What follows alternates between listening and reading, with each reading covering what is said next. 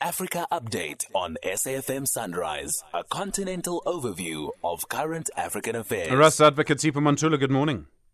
Steve, refreshing morning and Jumbo Africa to the listeners. A lot of concern about Senegal. They postponed the presidential elections. Now that bill's gone through Parliament. How was that process?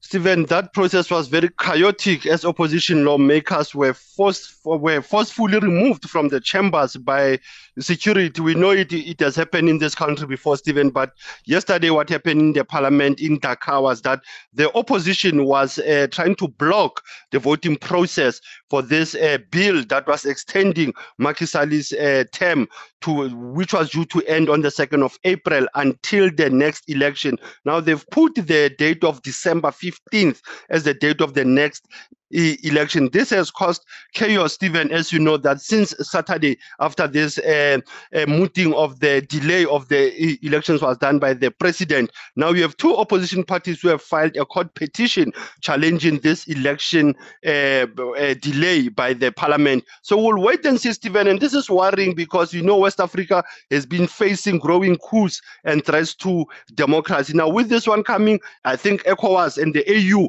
will have a serious challenge of how to deal with the delayed elections as well as the extended term for Macky Sall, which was due to end in April.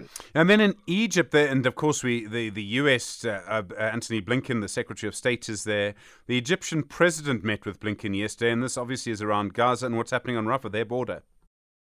Stephen, what's happening in Rafah is that Egypt was just sharing an early warning saying that there might be a serious confrontation in the Rafah town. Remember, the Rafah town borders Egypt, and that's where you have more than 2.3 million people of Gaza who have sought refuge there. Now, the meeting with Blinken is also what they called a diplomatic engagement on the ceasefire between Israel and Hamas and the release of hostages. But now this meeting, as you know, Stephen, is also preceding the ICJ and the UN Security Council, how to deal with this immediate humanitarian ceasefire, because this is a key word that has been coming from Algeria and from most of the Africa bloc. Now, Egypt, I think it has to follow the cue of the Africa bloc on the immediate ceasefire, because if the Israeli defense ministers are already pushing an offensive move towards the border, Stephen, that will also mean that the ICJ ruling was meaningless. And then in Ethiopia, the Prime Minister Abiy Ahmed says he's got no intention of going to war with Somalia.